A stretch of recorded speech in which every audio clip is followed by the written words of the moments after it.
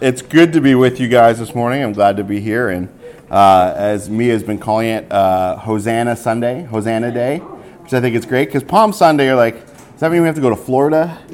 Does that mean I got to be a snowbird? Hosanna Day, that's what it was. Hosanna Day.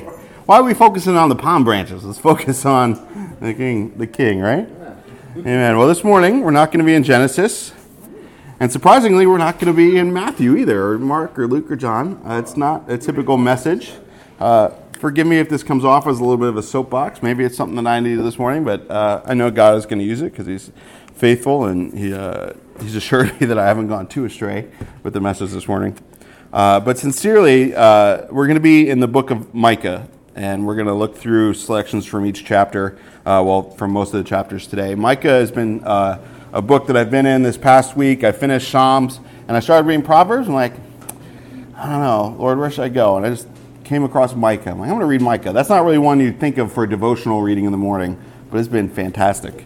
But Micah was a quote-unquote minor prophet. You know, we talk about these guys. They're called minor prophets because they only have a couple pages in the Bible. Sometimes you have to look through. It's after Jonah, Micah, Nahum, a couple books from the New Testament. But, you know, we skip over a lot because the pages are so thin, and we go from Psalms, Proverbs, all of a sudden we're in Matthew, and we forget that Micah's even there. But even though he's a minor prophet, as with all the minor prophets, none of them were minor to the Lord, and they all had major words from the Lord. Minor prophets, but with a major word. And again, I think we all too often miss what God is saying through the part of His word that is short, or through someone we don't hear often or even know about. Again, nothing wrong with conferences, nothing wrong with having a large church, but I think a lot of times when you go to a conference, who do you hear from? You hear from the people that everyone knows about. You hear from the people that have the largest congregations. Again, God's used them and they have a great word from the Lord. But I think with that, and there's nothing wrong with that, we sometimes tend to discount those who maybe aren't as well known, or maybe don't have the largest flock, and maybe have been serving faithfully for years on end in a tiny church in the middle of Kentucky, but God is using them. You know, we tend to put the emphasis on the wrong syllable, so to speak, when it comes to the word of the Lord, right? Because some of God's strongest words, some of His deepest truths, come through the men and women of God that the world and even the church know very little about. You know, who do we listen to? Who do we listen to on the radio? Who do we listen to on TV? Turn off the TV. Who do we listen to on the internet? Who do we listen to in our lives? You know, what do we regard as the word of the Lord? Do we regard it as the word of the Lord because it sounds good, because it's put together well, because it's got a 12-piece band? Or do we regard it as the word of the Lord because it actually is the word of the Lord? And because it's true and it stood the test of time? You know, does it have to come from a particular vessel? The usual vessel, your daily bread. You know, like my devotions this week, usual vessels of going through certain books in the morning. Well, Mike is not one of those. Are we willing to break out and visit the Word of God that is not on every sign, that is not in every little wooden thing you can put up in your home, or everything that my wife paints? You know, we've been trying to give other verses that we come across that we find good to make signs out of that don't get all the attention because we focus on, not that they're bad, but I think we need the whole counsel of God.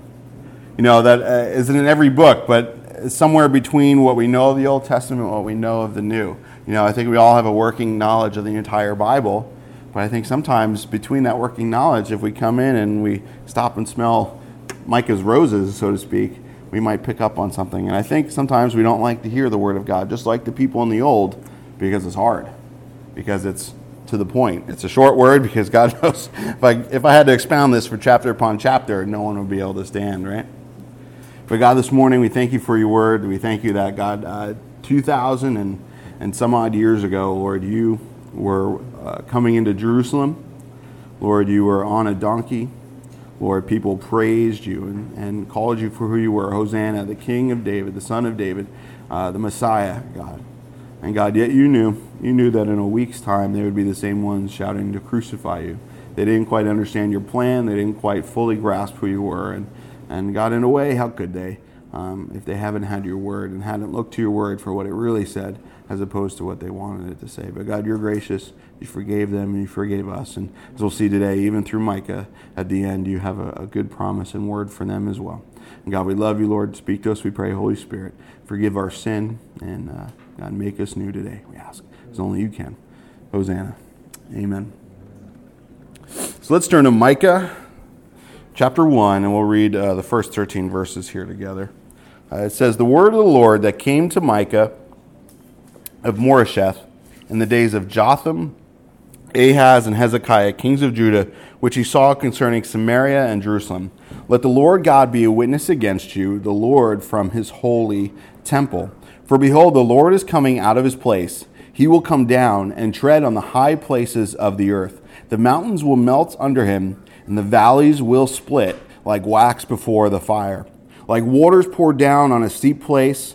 All this is for the transgression of Jacob, and for the sins of the house of Israel. What is the transgression of Jacob? Is it not Samaria? And what are the high places of Judah? Are they not Jerusalem? Therefore I will make Samaria a heap of ruins in the field, places for planting a vineyard. I will pour down her stones into the valley, and I will uncover her foundations. All her carved images shall be beaten to pieces, and all her pay as a harlot shall be burned with the fire. All her idols shall lay desolate, for she gathered it from the pay of a harlot, and they shall return to the pay of a harlot. Therefore I will wail and howl, I will go stripped and naked. I will make a wailing like a jackal, and a mourning like the ostriches, for her wounds are incurable. For it has come to Judah, it has come to the gate of my people, to Jerusalem. Tell it not in Gath, weep not at all. In Beth Aphrah, roll yourself in the dust. Pass by in naked shame, you inhabitant of Shaphir. The inhabitant of Zaanan does not go out. Beth Azel mourns. Its place to stand is taken away from you. For the inhabitant of Marath pined for good, but disaster came down from the Lord to the gate of Jerusalem. O inhabitant of Lachish, harness the chariot to the swift steeds. She was the beginning of sin to the daughter of Zion. For the transgressions of Israel were found in you." You know, this is Micah. He's preaching in the time of the kings Jotham, Ahaz, and Hezekiah, the kings of Judah. These guys weren't the best folks if we dig into it a little bit. But this was concerning both Jerusalem and Samaria, you know, the capital area, the capital city, the capital region. And it says that the Lord is coming out of his place. The Lord is coming out of his place. Well, what's his place? Obviously, God's place is heaven. God's place is the throne. God's place is a place of holiness and of ruling and of reigning. But it says that God's coming out of his place here. And we think of, you know, even what we just read last week, where the Lord shows up with a couple angels to Abraham, and he's walking on the way to Sodom, you know, and we find out next time we're in it that he was coming down to hear the case against Sodom and Gomorrah that had been brought before him. And he came down personally. Hey, sweetheart. He came down personally to see what was going on in Sodom and Gomorrah. To say, okay, well, if judgment's going to come, I need to go down there first. And I'm reminded of that when I read this, that God got out of his place because of what was going on here. You know, what causes God to get up? What causes God to get out of his place, out of his throne, and come down to earth? You know, we're talking about Easter. This is the culmination of Jesus coming down to earth, right? Well, it says it's wickedness done by his people. I mean, all people really are God's people, right? God created everyone, but he has a special people, the Israelites in the Old Testament, and the fulfillment of that, the Christians in the world now. But God will not stand for wickedness done in his house. God will not sit by long enough, just like I will not sit by too long if I'm downstairs at work and I hear some commotion going on upstairs. If it, you know, my wife is doing her best to handle it and the kids aren't listening, well, I'm not going to stand for this going on in my house. Not only do I have to work and it's bothering me because I'm trying to focus on do something, but sincerely, I can't sit by and let wickedness go in my house. How much more, not that my kids do anything that's that bad, but sincerely, God can't do the same. You know, people say, well, God hasn't come back yet, and why does God allow these things to happen? Well, he is for a time, but he's coming back, and his judgment is going to be swift. You know, this is a picture here of the last days when every mountain will melt and the valleys will rise up. You know, it talks about in Revelation when the blood and the valley of Megiddo will be as high as the bridle on a horse's mouth. That God's judgment, it's going to cut everyone down, and it's going to be bloody because God is not standing for wickedness anymore. But it was also literal for that time. You know, it wasn't the end of the world yet, It will be soon for us, I believe. But it would be the end of these people if they continue in this wickedness. You know, if you're God's people, he's not going to let you go as long in wickedness as he might someone who's in the world because you're his child. You know, there's a kid going down the street, you know, I might eventually call the cops on him, but if it's my kid doing that wickedness, they're going to get that much sooner because they're my kid and they're my responsibility. You know, we all know the verse, 2 Peter 3:9, the Lord is not slack concerning his promise, as some count slackness, but is long-suffering toward us, not willing that any should perish, but that what? All should come to repentance. That when God's judgment comes, he always brings a warning of it first, because he doesn't want people to go through it. He wants people to repent. He wants people to be saved and restored. Ecclesiastes 5:8 says, if you see the oppression of the poor and the violent perversion of justice and righteousness in a province, do not marvel at the matter, for high official watches over high official, and higher officials are over them. That, man, this is a verse for today, I think. We look around and we see oppression, injustice, all sorts of wickedness in every place, and sometimes we marvel, how could this happen? Well, people see, and unfortunately wickedness has gotten to the points of pretty much all forms of man's government these days. But you know what? There's a higher official over them. As Romans talks about, that God is even over all the officials of the world. And even if the world officials give down laws and decrees that are unjust and give leniency to the worst perpetrators and don't bring justice to the victim, God sees. God sees. Because God not only sees the wickedness done on earth, but also he's not going to put up with it forever. And that's what this message of Micah was. That this wickedness is going to come to an end and God's going to deal with it. You know, this week is Palm Sunday. We have the triumphal entry. You know, if you want a real Palm Sunday message, you can go read Matthew 21, Mark 11, Luke 19, and John 12. You can just Google triumphal entry and it'll give you all the specific words, or it's in the notes if you download them later. But, you know, everyone thought that Jesus was coming to reign on earth. That he was coming to overthrow the Roman oppression. He was coming to overthrow and be a good king after a line of bad kings. You know, we see how Herod was in Israel. But God could not and would not reign over a wicked kingdom. Wickedness, sin, and death had to be dealt with first. Before Jesus could take his throne, he had to take the cross. Because the cross was the culmination of God's judgment and God's mercy in a single event. That God poured out all of his judgment on Jesus, but God also showed us all of his mercy through that event. You know, that event of massive judgment for Jesus means massive righteousness and forgiveness for us. I'm going to read this devotion from A.W. Tozer from yesterday, I believe, the 24th.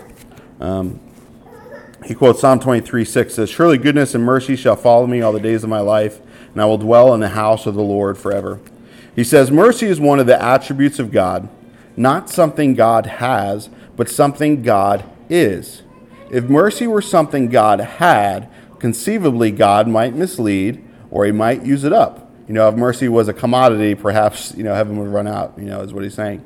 But since it is something that God is, we must remember that it is uncreated. The mercy of God did not come into being, it always was. For mercy is what God is, and God is eternal and infinite. While both the Old Testament and the New Testament declare the mercy of God, the Old Testament says more than 4 times as much about mercy than the New. Some have the idea that the Old Testament is law and judgment, and the New Testament is all grace. What is not factored into this is that God never changes. What he was in the Old Testament, he is in the New Testament. And even today, he is the same God, and being the same God and not changing, he must therefore be the same in the old as he is in the new, and the same in the new as he is in the old. Resting on the mercy of God is resting upon God himself. God is merciful. Even when he brings judgment, his judgment always has a hint of mercy in it. Even when God judged the world in the flood, he what? He saved Noah and his family. He gave us another chance. But better or more powerful than any other event, anything you or I could do, good or bad, stands no chance in the sight of that eternal work of Jesus at the cross. Sometimes we think, man, how can God forgive me?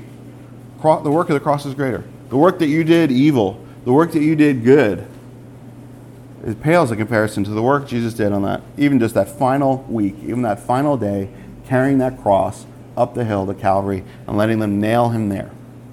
That work is eternal. That work is still going. That work is working in our lives. It's going to work in our children's lives. It's going to work in as many generations until the Lord comes back. It'll never stop working. And even after Jesus comes back, that work works for eternity. Jesus bears those scars for eternity, and we're in heaven. Why? Because of that work. That work does not cease to stop from working. We work and we want, 6 o'clock, I'm done for the day. It's Saturday. You're going to pay me extra to come in on a holiday. But the cross doesn't stop working. The cross does not take a holiday. These people, it was affecting their lands as a result of sin. They had these high places, these groves where they would go to worship. If you study the Old Testament, and really just the perversion that was involved in these things. They had idols that they would worship.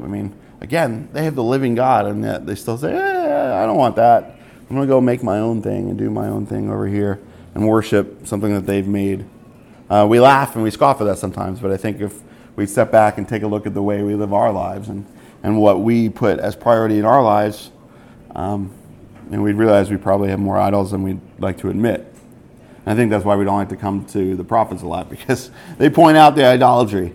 They point out, like in Corinthians, man, you guys have got it messed up. And I think a lot of times we don't like to come to that. And I'm not saying that you guys are being idolatrous or overly idolatrous, but I think honestly, as we look, it's good to get a strong word from the Lord. It put us in our place and get us on the right track again, even if we're on the right track, to keep us on that right track.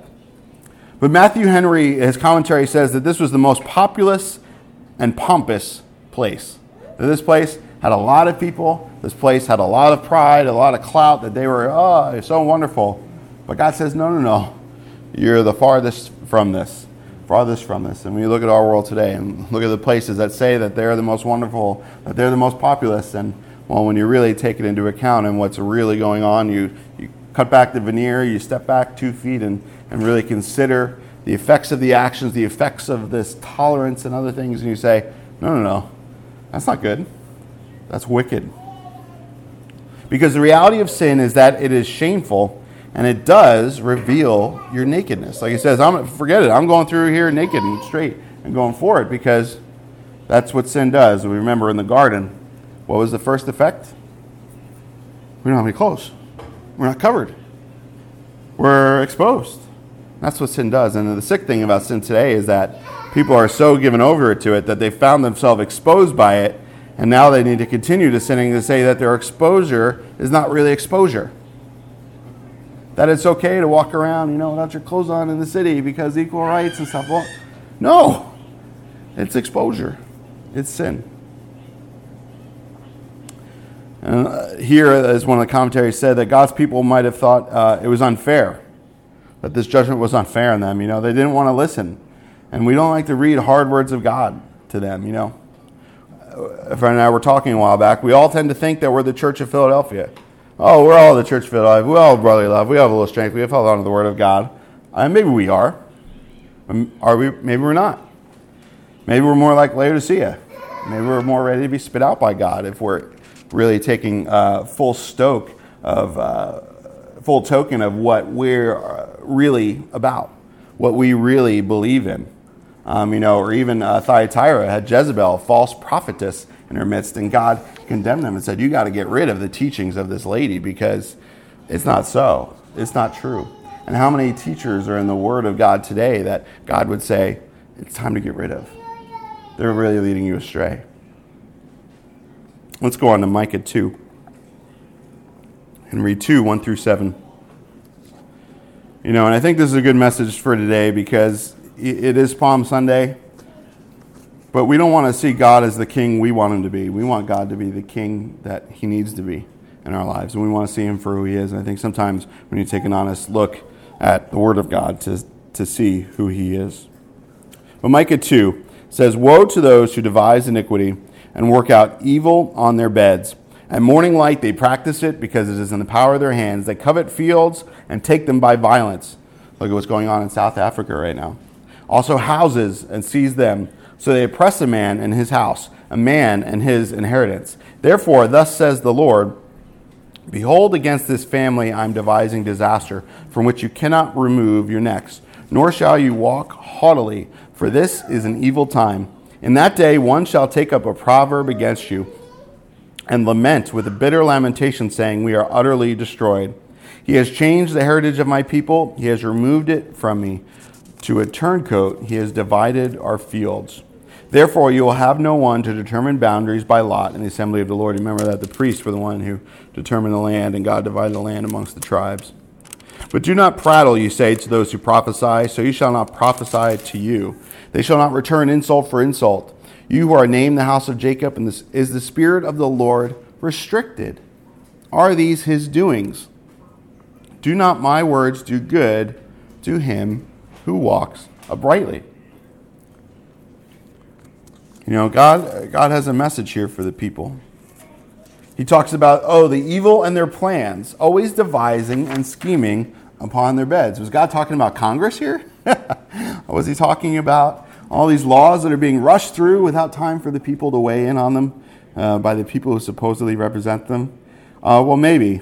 But sincerely, wicked people love to just consider and scheme and stay up all night. How can we do this, and what can we do, and let's go do it and figure it out on our own. And you know, even the things that are claimed to be good by the world that tell you to get things for yourself, to make opportunities happen. In some way I get it, but in some way I think really it's wickedness. It's you're trying to force your own destiny, make your own will happen, and no matter the expense, without consulting God even if that's just the only thing. A lot of times we do things and we don't consult the Lord and what he would have us do. And I think if we just slow down a minute and consulted him first, he might say, this really is a waste of time. I can spend my life on something far better. But Proverbs 1:10-19 says, my son, if sinners entice you, consent thou not. Proverbs 1:10-19. If they say, come with us, let us lay in wait for blood. Let us lurk privily for the innocent without cause. Let us swallow them up alive as the grave and whole as those that go down into the pit. We shall all find precious substance. We shall fill our houses with spoil. Cast in your lot among us. Let us all have one purse. They sound like socialists to me. Anyway, but my son, walk now not in the way with them. Refrain your foot from their path, for their feet run to evil, and make haste to shed blood. Surely in vain the net is spread in the sight of any bird, and they lay wait for their own blood. They lurk privily for their own lives. So are the ways of everyone that is greedy for gain, which taketh away the life of the owners thereof. The wicked try and set traps for others, and sometimes they do catch other people in the traps. But when you live a lifestyle of setting traps, eventually you're going to fall into that trap. When you live a lifestyle of manipulation, eventually you're going to find yourself manipulated without realizing it. In the end, even if that doesn't happen on earth in the way, when you come to the end, there's going to be a big trap for you. It's called the abyss, the lake of fire, and you've walked yourself right into it. But Proverbs 4:14-18 says, enter not into the path of the wicked, and go not in the way of evil men. Avoid it. Pass not by it. Turn from it and pass away. You know, don't even play around with the stuff that the wicked want you to do. For they sleep not, except they have done mischief, and their sleep is taken away, unless they cause some to fall. For they eat the bread of wickedness, and drink the wine of violence. But the path of the just is as a shining light, that shineth more and more unto the perfect day. You think about all these movements of this day and age, where people can't sleep, and they have to walk out and do these other things, and create a hashtag, and do everything to take someone else down. For what? For what? Is it really for righteousness? Maybe it sounds righteous, but I think when you dig a little deeper, you might find that maybe it is, but maybe their motive isn't righteous. You know, like a lot of times, okay, well, I'm not necessarily against having a walkout, but you hear about these kids who have a walkout and then they go trash a Walmart. So his kids protesting police action, but there's a car just trying to get by, and they won't let the car get by, and the car just wants to get by, and they break some other person's car. I don't really think you're protesting. I think you're acting out your little selfish desires to act up and not have any authority over you. I think that's what that is. Can't say that these days. You'll lose your YouTube channel. You won't appear on CNN with that viewpoint, will you? Only one viewpoint's allowed these days, and it's the wicked one. But basically, back here in this time, they were saying to the prophets, don't prophesy. Stop prophesying. Stop saying this stuff. Stop saying the word of God. This isn't what God really says.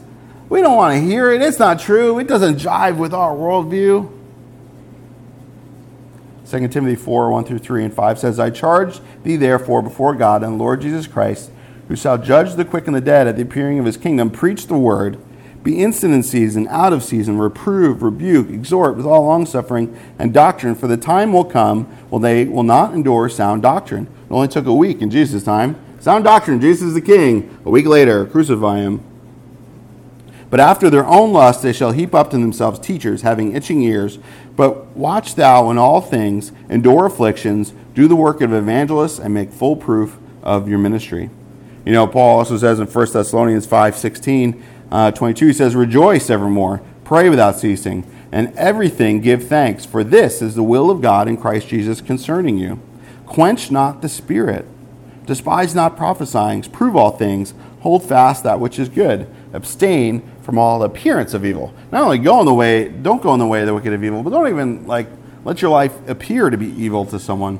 But he says, don't quench the spirit. Pray, worship, listen to prophesy. If God's given you the gift of prophecy, prophesy. I mean, God's coming back in 6 months and 2 days. I mean, sincerely, speak the word of God that God has given you. Speak it to other people. Quench not the spirit. I think we quench the spirit because, if we're honest, the spirit wants to go and do a lot of things that we don't really want to get up and off the couch to go do. And God's saying, go do it. It's better. Don't let yourself sit in this trap. Get up. I freed you. Let's go on. In Micah 3, 1 through 9, it says, hear now, heads of Jacob, and you rulers of the house of Israel. Is it not for you to know justice, you who hate good and love evil, who strip the skin from my people and the flesh from their bones, who also eat the flesh of my people, who flay their skin from them, break their bones and chop them in pieces, like meat for the pot, like flesh in the cauldron? This could be a good children's ministry song, right? No, I'm just kidding. I'm just kidding. Then they will cry to the Lord, and he will not hear them.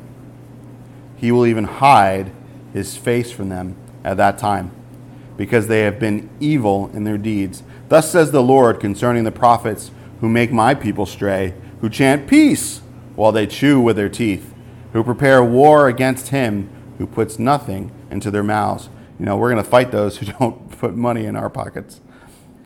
Therefore, you shall have night without vision. You shall have darkness without divination. The sun shall go down on the prophets, and the day shall be dark for them. So the seers shall be ashamed, and the diviners abashed. Indeed, they shall all cover their lips, for there is no answer from God. You know, one of the largest problems Israel had before Jesus came was 400 years of silence. No word from God for the high priest. You're supposed to hear all the time. No word from God. 400 years. And then Jesus shows up. And they don't want to hear it. They don't want to accept him. They want him to come on their terms. You think 400 years of silence might make you stop and think, what are we doing wrong? Do we not hear right? You know, when we don't hear God in our lives for a while, sometimes he's just making us patient, helping us learn, and other times it's, well, what have we been doing with our lives? I guarantee you, if you've been living a life that's sinful, the silence is due to your sin. Because he probably was shouting at you to stop, and you quench the spirit, or I quench the spirit. I've been there, but you know what? Just like as we'll see at the end of Micah, God doesn't want to let it stop there. Just because God's been silent doesn't mean that he wants to remain silent to you. He just wants you to be in a place where you're ready to hear. So he's not going to keep casting his pearls before swine, so to speak. He wants to wait until you're ready to hear. You know, Jesus was the ultimate prophet. You know, the calling of a prophet was to say hard things, to endure hard things. Your very life was a picture of God's message. You see these guys having to lay on their side all year and do weird stuff. Because their very life was a picture. And Jesus was the ultimate picture. You know, he was the fulfillment of the law and the prophets. In Matthew 11, 20 through 24, what does he say? Then he began to upbraid the cities wherein most of his mighty works were done, because they repented not. Woe unto thee, Chorazin! Woe unto you, Bethsaida! For if the mighty works which were done in you had been done in Tyre and Sidon, they would have repented long ago in sackcloth and ashes. Sounds a lot like the Old Testament God here in the New Testament Jesus. But I say unto you, it shall be more tolerable for Tyre and Sidon at the day of judgment than for you. And thou, Capernaum, which art exalted unto heaven, shalt be brought down to hell. For if the mighty works which have been done in thee had been done in Sodom, it would have remained until this day. But I say unto you that it shall be more tolerable for the land of Sodom in the day of judgment than for thee. The late Billy Graham always mentioned that, man, if God doesn't judge America, he owes Sodom and Gomorrah an apology. And he does, if he doesn't judge us. And I think judgment's already here. We've already experienced the abandonment judgment of God, where we've said, God, let go. I mean, God's still graciously holding on. The molecules of America still exist because God's holding on. But as we see, the more we push God out, the more the country falls apart. It's not the gun's fault. It's not conservatives' fault. It's not the fact that we used to have closed borders and we used to enforce our laws, and that's why things aren't working out. It's because we kicked God out. It's not going to work. It cannot last, guys. This country will not stand. Hope you're listening, NSA, but the country is not going to last if we continue to turn from God and push him out. It will collapse. The country, they're so concerned about worrying about what every civilian is doing and listening to what we're all doing and reading our emails because they're out of control.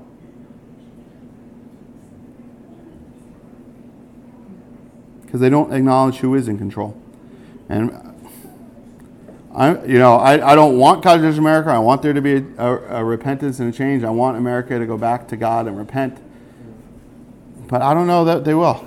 Maybe they will. I pray that they will, but I'm prepared for judgment to come on this country. I'm not prepared for. I'm calling for the rapture, praying for the rapture. Come soon, Jesus.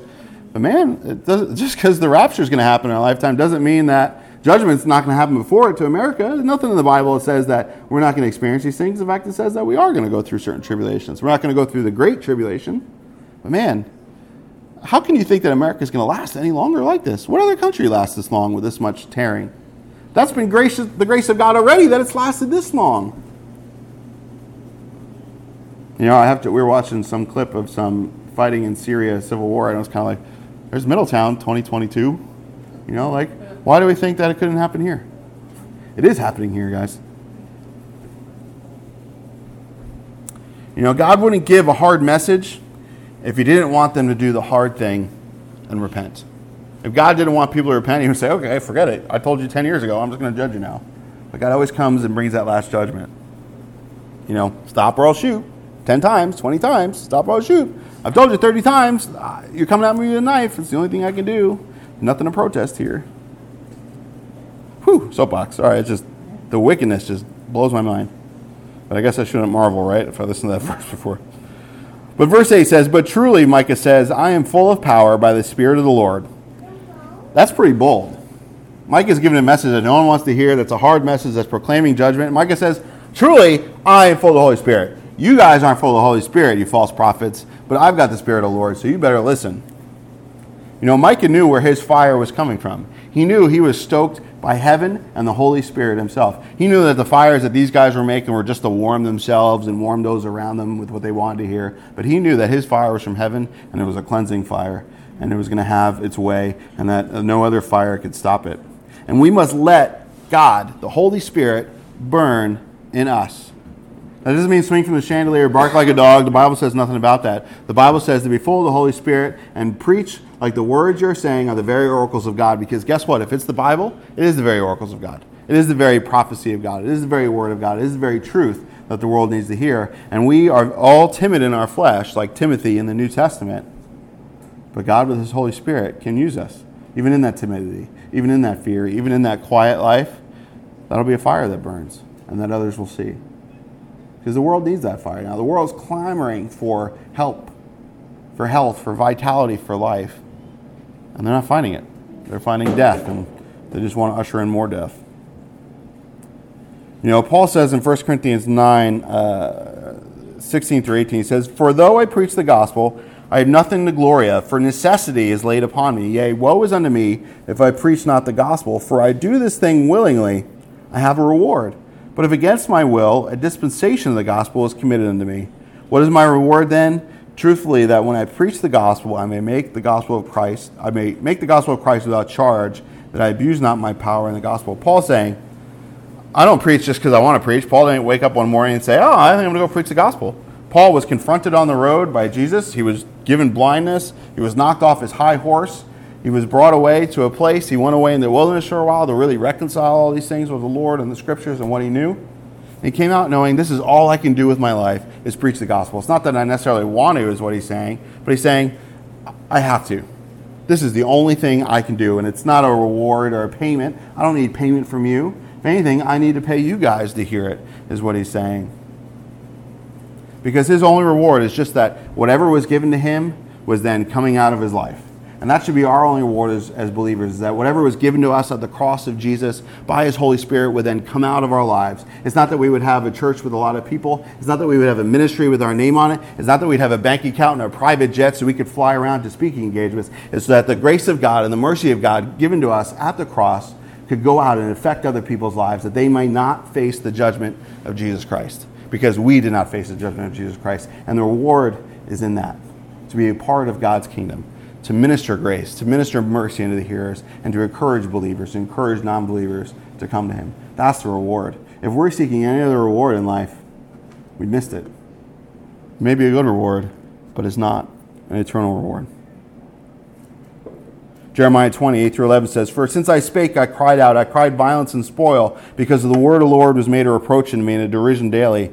Then I said, I will not make mention of him, nor speak any more in his name. But his word was in my heart as a burning fire shut up in my bones, and I was weary with forbearing, and I could not stay. For I had heard the defaming of many fear on every side. Report, they say, and we will report it. All my familiars watched for me to stop, saying, Peradventure he will be enticed, and we shall prevail against him, and we shall take our revenge upon him. But the Lord is with me as a mighty, terrible one. Therefore my persecutors shall stumble, and they shall not prevail. They shall be greatly ashamed, for they shall not prosper. Their everlasting confusion shall never be forgotten. Jeremiah wanted to give up because he kept having to give a hard word. No one wanted to listen to it. Even his friends turned against him and wanted him to fail. And he says, all right, I'll be quiet for a while, but he couldn't. The truth of God was too powerful in his eyes and in his life for him to stop. And I pray that would be for us too, that the truth of what Jesus did on the cross for each one of us would be too powerful for us to sit idly by for too long. It would be too powerful for us to keep our mouths shut. And when we see the injustice in a province and we marvel and we go, no, it's time for me to step up and do the right thing. It's time for me to step out and time for me to share the word of God, no matter what it costs me, no matter what it costs my family, no matter where I go, what I say or what I do, because what is this life anyway? It wouldn't be a life if I were to shut my mouth and not let the word of God go forth. You know, other people might say, be quiet, don't share those things, or don't go so crazy.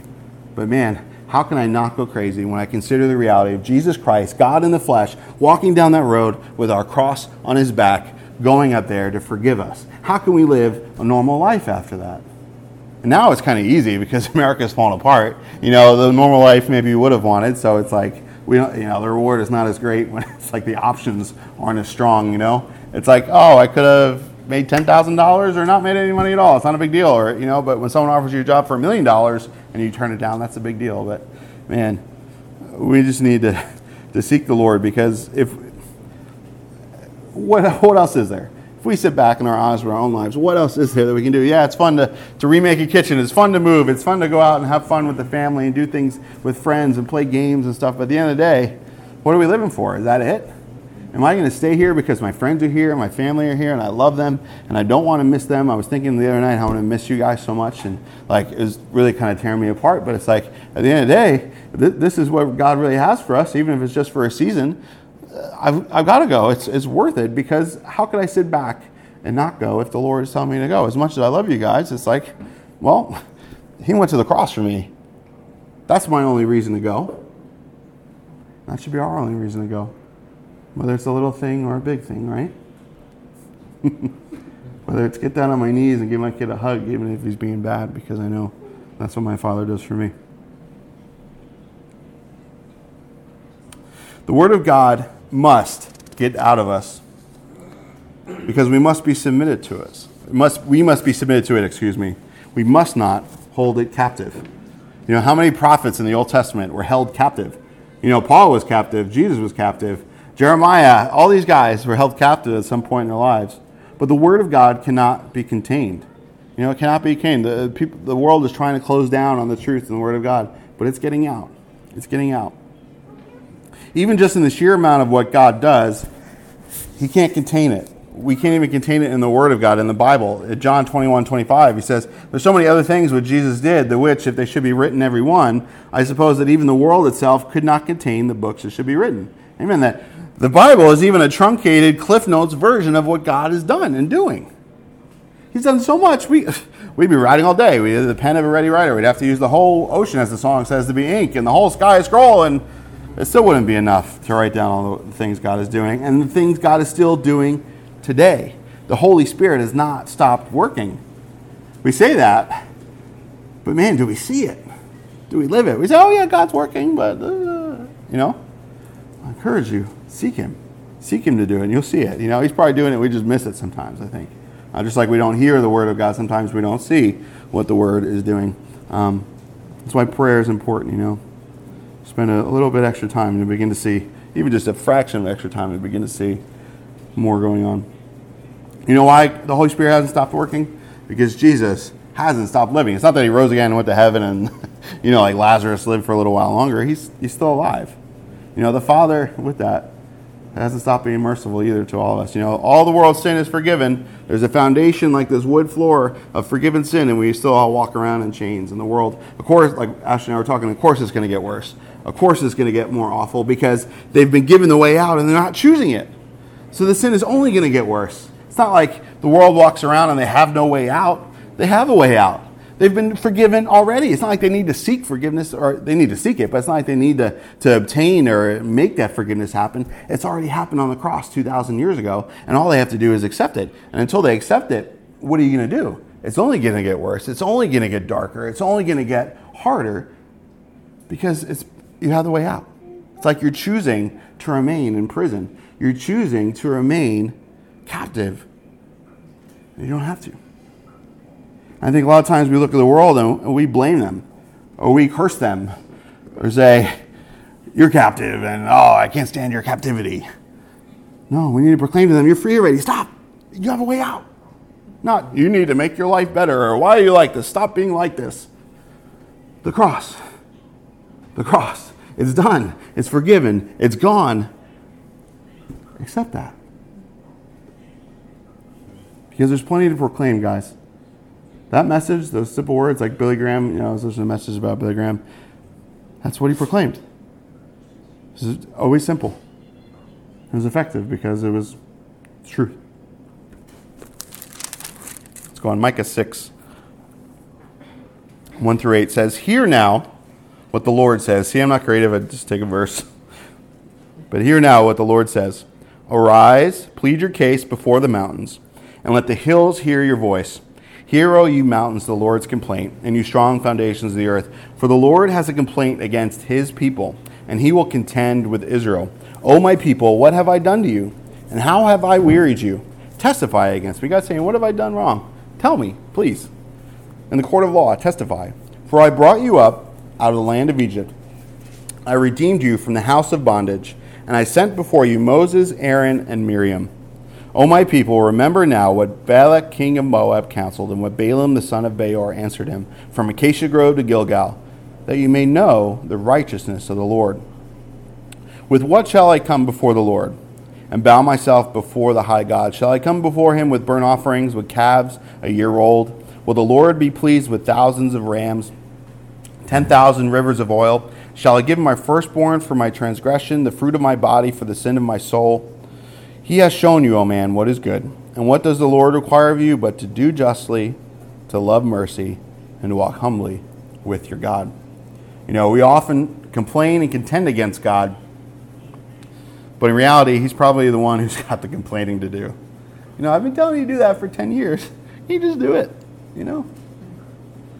What do we bring before God? I sometimes ask my kids to clean up or do something, and then they'll make me something out of the Legos they're supposed to be cleaning up. I'm like, that's really great, but I really want you to clean up right now. I think it's really good, but if you did what I asked you to do, it would be more into this gift that you're bringing me. And not that I don't mind them making me things, but they make really beautiful things. But like we talk about Saul, Saul was supposed to get rid of everything, and yet Samuel walks in and goes, "What's this? Why'd you keep these animals? Why is that king in jail? Like, you're supposed to kill them all." God doesn't delight in burnt offerings and sacrifice. He delights in obedience. Saul, you're going to lose the kingdom now. Or David in the temple. David wanted to build a house for God, and Nathan goes, "Yeah, that's awesome. Do what's in your heart, David." And Nathan's on the way home, like, "Yeah, we're going to have a temple. It's going to be awesome." And God goes, "You got to go back and tell David that I don't want him to do that." And God says, I've dwelled in a tent the whole time. Like we look in the Christophanies. Where was Jesus living before he showed up to Abraham's house? He had to have a place to stay, right? He had a place to go. Jesus didn't. Jesus didn't have a place to lay his head. Fox have holes, birds of the air have nests, but Jesus didn't have a place to lay his head. But he didn't want a temple. When he came in, he didn't want a kingdom. When he rode in on that donkey, he didn't say, "Hey, get my crown, get me a cup, get me a robe," He didn't come in looking for any of those things. And sometimes we try and do these wonderful things for God. And he's just like, "Go clean your room." God, I'm going to go do this for... Well, have you done this for your husband or your wife? Have you done this for your neighbor? Have you just been a good employee this week? I don't know. But sincerely, we just need to be obedient. We just need to do what God tells us to do, no matter what it looks like or what it feels like, or even what, a false prophet might tell us. Micah 6:8 says, "He has shown you, O man, what is good, and what does the Lord require of you but to do justly, to love mercy, and to walk humbly with your God." Jesus rode in on a donkey. It was a peaceful symbol, but he did that already.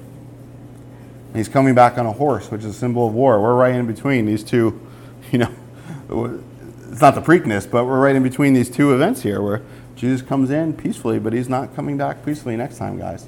I'm glad that we're prepared for it, but man, we need to let people know. We need to lay down those palm branches, so to speak, before he comes back on that horse. Because is the house of God ready? Have we let him have his triumphal entry into his house today, into our hearts, into our time together in the church? Is his house a house of prayer? Because I know, in fact, we'd all find out a lot sooner. Like I said before, we don't need to be doing the things we're doing sometimes if we just prayed about it. We could give up on a lot of the programs, practices, and even ministries that we're involved in. Maybe they're fine, but maybe God doesn't want you involved in it. Or maybe God says, "I've got something better for you to be involved in." That's good, but this would be more effective. We need to focus on one thing over another. We need to turn away from one thing that perhaps the world loves, that the church has adopted for some reason, and turn towards the things that God loves. In fact, just turn towards loving God. Like I believe it's Pastor John Corson always talks about, love God and do what you want. Because if you love God, you're going to do what he wants. He was even reading devotional the other day. It's like we so often ask what the will of God is, and it's like we should be in a place where we necessarily don't even have to ask it. Like we were talking about last week. I was talking to my friend, and he's just like, "I don't even know if I need a specific word anymore. It's just I read the whole Bible, and it's just obvious what we're supposed to do with our lives." We need to do that daily. We need to take up our cross and follow him daily. Like Jesus says in Luke, that we need to take up our cross and follow him. We need to lose ourselves. If we try and gain our life, we'll lose it. But if we lose our lives, we'll gain it. We see there that on the Mount of Transfiguration, there's Moses and Elijah, and they knew what was coming. It says that they spoke of his decease on the Transfiguration, which is interesting. He spoke of his exodus, his departure, that the cross was like Exodus. Remember the Passover? The angel of death would pass over if they put the blood on the doorpost. And I love that the word there is similar to Exodus. The law and the prophets agree, and that there was even prophecy on that Mount of Transfiguration. In some way, the triumphal entry was not just about an earthly kingdom. And no, it wasn't about the earthly kingdom. It was about a heavenly one. And that's what the people didn't get. They thought it was about an earthly kingdom. Because Jesus, he would get a crown. He would get a crown of thorns a week later. He would get a robe. It would be soaked in his blood. He would get a throne. But he'd be nailed to it. That was the first place that Jesus took as the kingdom. That in order for him to sit on that throne in heaven, he had to take the throne that we're worthy of, which is the cross. If we're not living in his kingdom now like those in Micah's day, we need to do the hard thing and repent. Because he's returning soon. Mark 13, he's coming soon. We're going to see him in the clouds. He's going to return, and are not going to miss it. I believe we'll see him return. I pray we'll see him return in the church these days, and the church is great and God's doing a lot of things in it, but man, I know God could do so much more in it and through us. But even then, with these last days, I believe that we are going to see him come back. If I die at an old age and I haven't seen Jesus come back, I'm like, okay, well, at least I lived my life for him coming back. But I don't know how that's going to happen with the speed that the world is decaying. I don't know how that it could go that far. But God knows, and God's gracious, and God's merciful, right? But real quick before we go on to chapter 7 and end, it says to do justly, to love mercy. And there's a lot of people out there who are called social justice warriors and just want to do the just thing. And even in the church, where the gospel is issued in favor of feeding the homeless. And it's good to feed the homeless. It's good to give them clothes. And I think those ministries are important.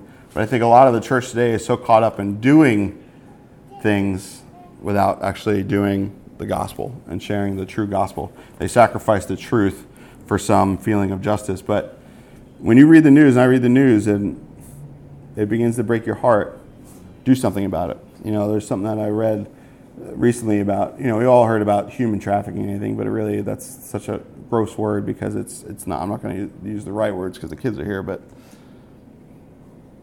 we see you get the X's on the hands and the bracelets and all that stuff and whatever, that's fine. But I think when you really consider that it ain't no X on your hand.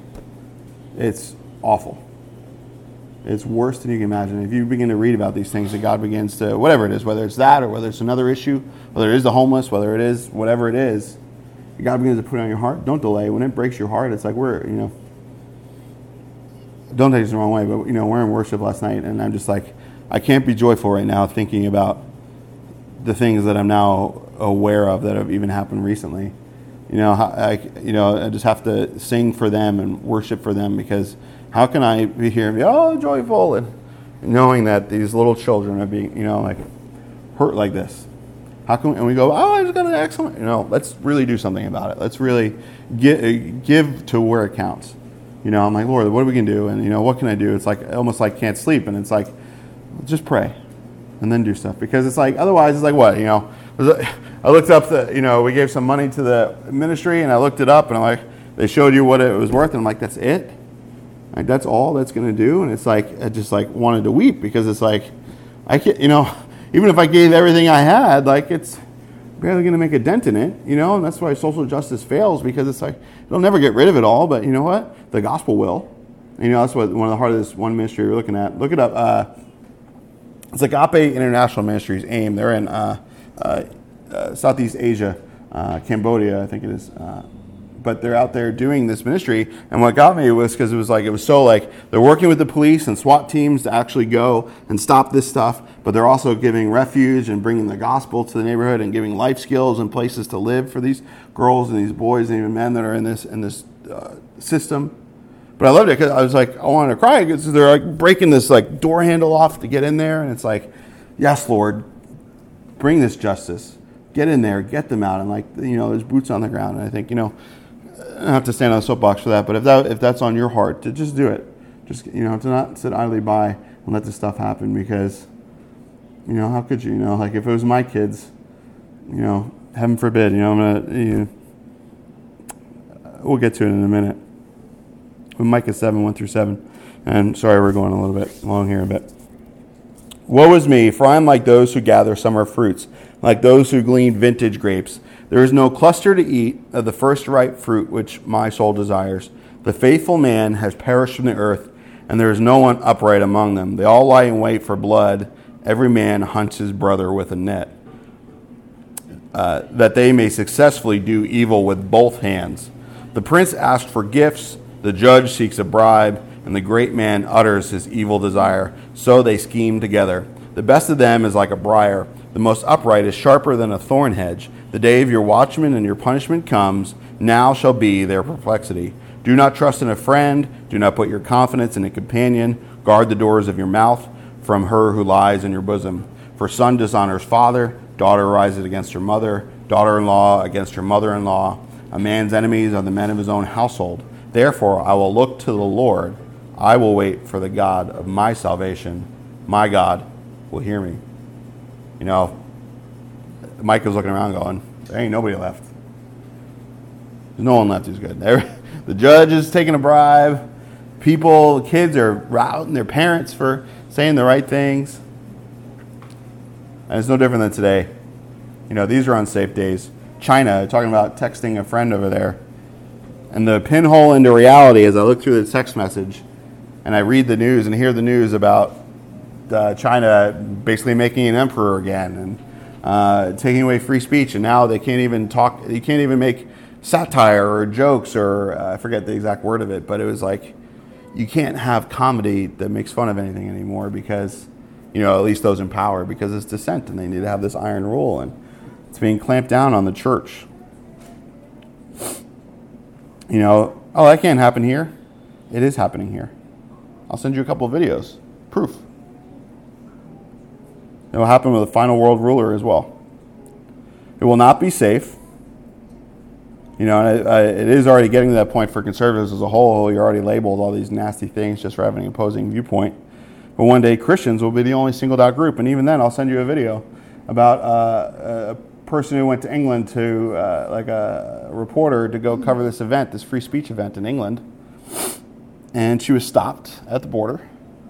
And they asked her, they brought her in, and eventually they told her, we're holding you here under a terrorist act. And they asked her, what is your religion? She said, Christian. They said, well, how extreme are you? They asked her, what would you think about, what do you think about a car plowing into a group of Muslims? She goes, what? What are you talking about? You know, like this. And she's like, what extreme? Like, are you a fundamentalist? Like, what are your labels here? And they're like, well, we have to worry about them too. Another group that was brought in for a similar thing weren't allowed in the country. They were held for 3 days because they were coming in for this free speech event. They were held because they handed out pamphlets about Allah. You know, they were retorting. There was this major news, you know, one of these liberal outlets that's popular with the kids put out this thing about Jesus being, perverted. And so they came out one with about Allah being perverted and just trying to get reaction. And, you know, I'm not necessarily condoning the practice, but it wasn't hate speech. It wasn't racism. And they get held on this over there. You know, and I saw another commentary that said, is England under Sharia? Is England really enforcing blasphemy laws with keeping these people out? Because to a Muslim, that would be blasphemy. And yet, I'm sure the people who write the articles about Jesus would have no problem getting in. It's crazy. Christian extremist. Are you a Christian extremist? The U.S. Army had a document talking about the founding fathers and Christians being extremist terrorists. Think about it. You're opposing the government and you don't like the laws that they're putting on you, so you want to bring a change, but change isn't coming? You're a terrorist. You don't believe in unity? Not that kind of unity. You don't like the laws that are coming down? No, I'm not going to do that. I'm not going to condone that. Well, you're an extremist. You know me, so you're on a list. So, but look at the laws that are being passed. They're throwing our freedom away. You're not going to be able to say what you want to say anymore. They know what your text messages are. You know, like, I'm not saying that they're tracking you right now, but you know how easy it would be if they just all of a sudden want to start tracking a certain word? That's why my friend in China can't use certain words in emails. He has to use all sorts of code language so that their algorithms don't pick it up. I have to ask him, what can I say? He's like, no, this is secure because we have encrypted, end-to-end encrypted, so no one can read our text messages, because if they read his text messages, he'll be kicked out. Or worse these days. Who knows who'll even be kicked out? Maybe he'll be sent somewhere else. And I text him and I worry, you know, even though I know it's safe, I'm still like, can these words that I'm saying to him, I'm still using code, because heaven forbid that I say something to him in my freedom and ability here and he ends up going to jail. You don't think that's going to happen here, guys? I know you do. That's why, you're friends with me. You put up with my harping on this all the time. That's why Micah says, therefore I will look unto the Lord. Ain't no one else going to help us in these last days. Just the Lord. A friend at work might not be your friend too much longer when the law starts coming down. They may not want to turn you in, but they may feel like they have to turn you in to save their own livelihood. Let's read the last few verses. 15. As in the days when you came out of the land of Egypt, I will show them wonders. The nations shall see and be ashamed of all their might. They shall put their hand over their mouth. Their ears shall be deaf. They shall lick the dust like a serpent. They shall crawl from their holes like snakes to the earth. They shall be afraid of the Lord our God and shall fear because of you. Who is a God like you, pardoning iniquity and passing over the transgression of the remnant of his heritage? He does not retain his anger forever, because he delights in mercy. He will again have compassion on us and will subdue our iniquities. You will cast all your sins into the depths of the sea. You will give truth to Jacob, and mercy to Abraham, which you have sworn to our fathers from days of old. That even after all of this, God still promises to Israel that he's going to use them to confound the world. We see that in the last days, that he still uses them to show his mercy to those. He shows his mercy. He's like, God, they're going to be confounded. They're going to be in fear. Why? Not because God necessarily shows up with a sword, but because the God who can show up with a sword shows up with mercy. You know, who is a God that does this? There's no God on earth that does this. I would not show up in mercy, I don't think, if someone hurt my family. I didn't want to show up in mercy to the doorsteps of these people. They're doing these things. If you read the news story in UK about this, another disgusting word, grooming, it's not grooming. It's abuse, horrible abuse I can't even talk about. And they catch all these guys, and the courts say, oh, we can't really do anything about it. Like, it's not worth it. And it's basically they're saying it's a different culture that can do what they want. And the victims don't get any justice. These guys get off scot-free. Oh, I read another article about a guy who was like raping a little person. And I goes, oh, well, he didn't know it was against the law. And get him off. Like, and I've read about the fathers of these children tracking these men down. And they get in trouble. I don't care. I'll get in trouble. If someone does that to my family and justice doesn't prevail, well, heaven forbid. Ash will get a job and I'll go to jail. Because I'm not letting my kids live their life knowing that they've been taken advantage of and no one stood up for them. We'll see what time, I want to be able to forgive that person, but so help me God. Like we've seen that, like I mentioned the other week about the fathers in Texas who are acquitted because they went out and took care of business on the people who they caught with their children. And of course said, yeah, of course. We don't blame you. Not that justice needs to be meted out that way. We should have a justice system that works. And man's justice system should work that way. That's why God instituted government, so it's not a free-for-all mob rule, which is what we turn into nowadays, where people just cry out. And that's why it's happening in England, because it's mob rule. And it's happening here. It's going to get worse, but you know what? They're going to turn to our God. They're going to see that our God is stronger, that our God is for us. But even then, you wonder, how can God let this stuff go on? Well, God loves the person who's committing those crimes. God loves the person who's the abuser as well as the person who's abused. And I don't know how he does that. I can't do that. But he can, and that's why he's worthy of worship. Because at the cross, when he came down, it wasn't just for the abused. It was also for those who are really abused by their own sin, or captured by their own sin, who are enslaved to their own sin. That we are all slaves to our sin without Jesus. Whether we're the victim or the abuser, in society's eyes, it's different than God's eyes. And he loves you. He's got a plan for you. And it's much greater than we can ever imagine. And starts and finishes at the cross. And God, we thank you for your grace. We thank you for this day that, God, you did die for us. And God, all the Bible is real. And we can put our faith in you because of it. Not because mercy is something that you give to us, because it's who you are. That, God, when we receive your mercy, we're receiving you. We receive your grace, we're receiving you. We're receiving your love, we're receiving you because you're loved. And God, we pray for those who are persecuted. We pray for those who are enslaved, that you would get them out of that and get them through that. But God, in some ways, angry as I am and want to do unspeakable things to those who would hurt the innocent, God, I know that I'm just as guilty without you.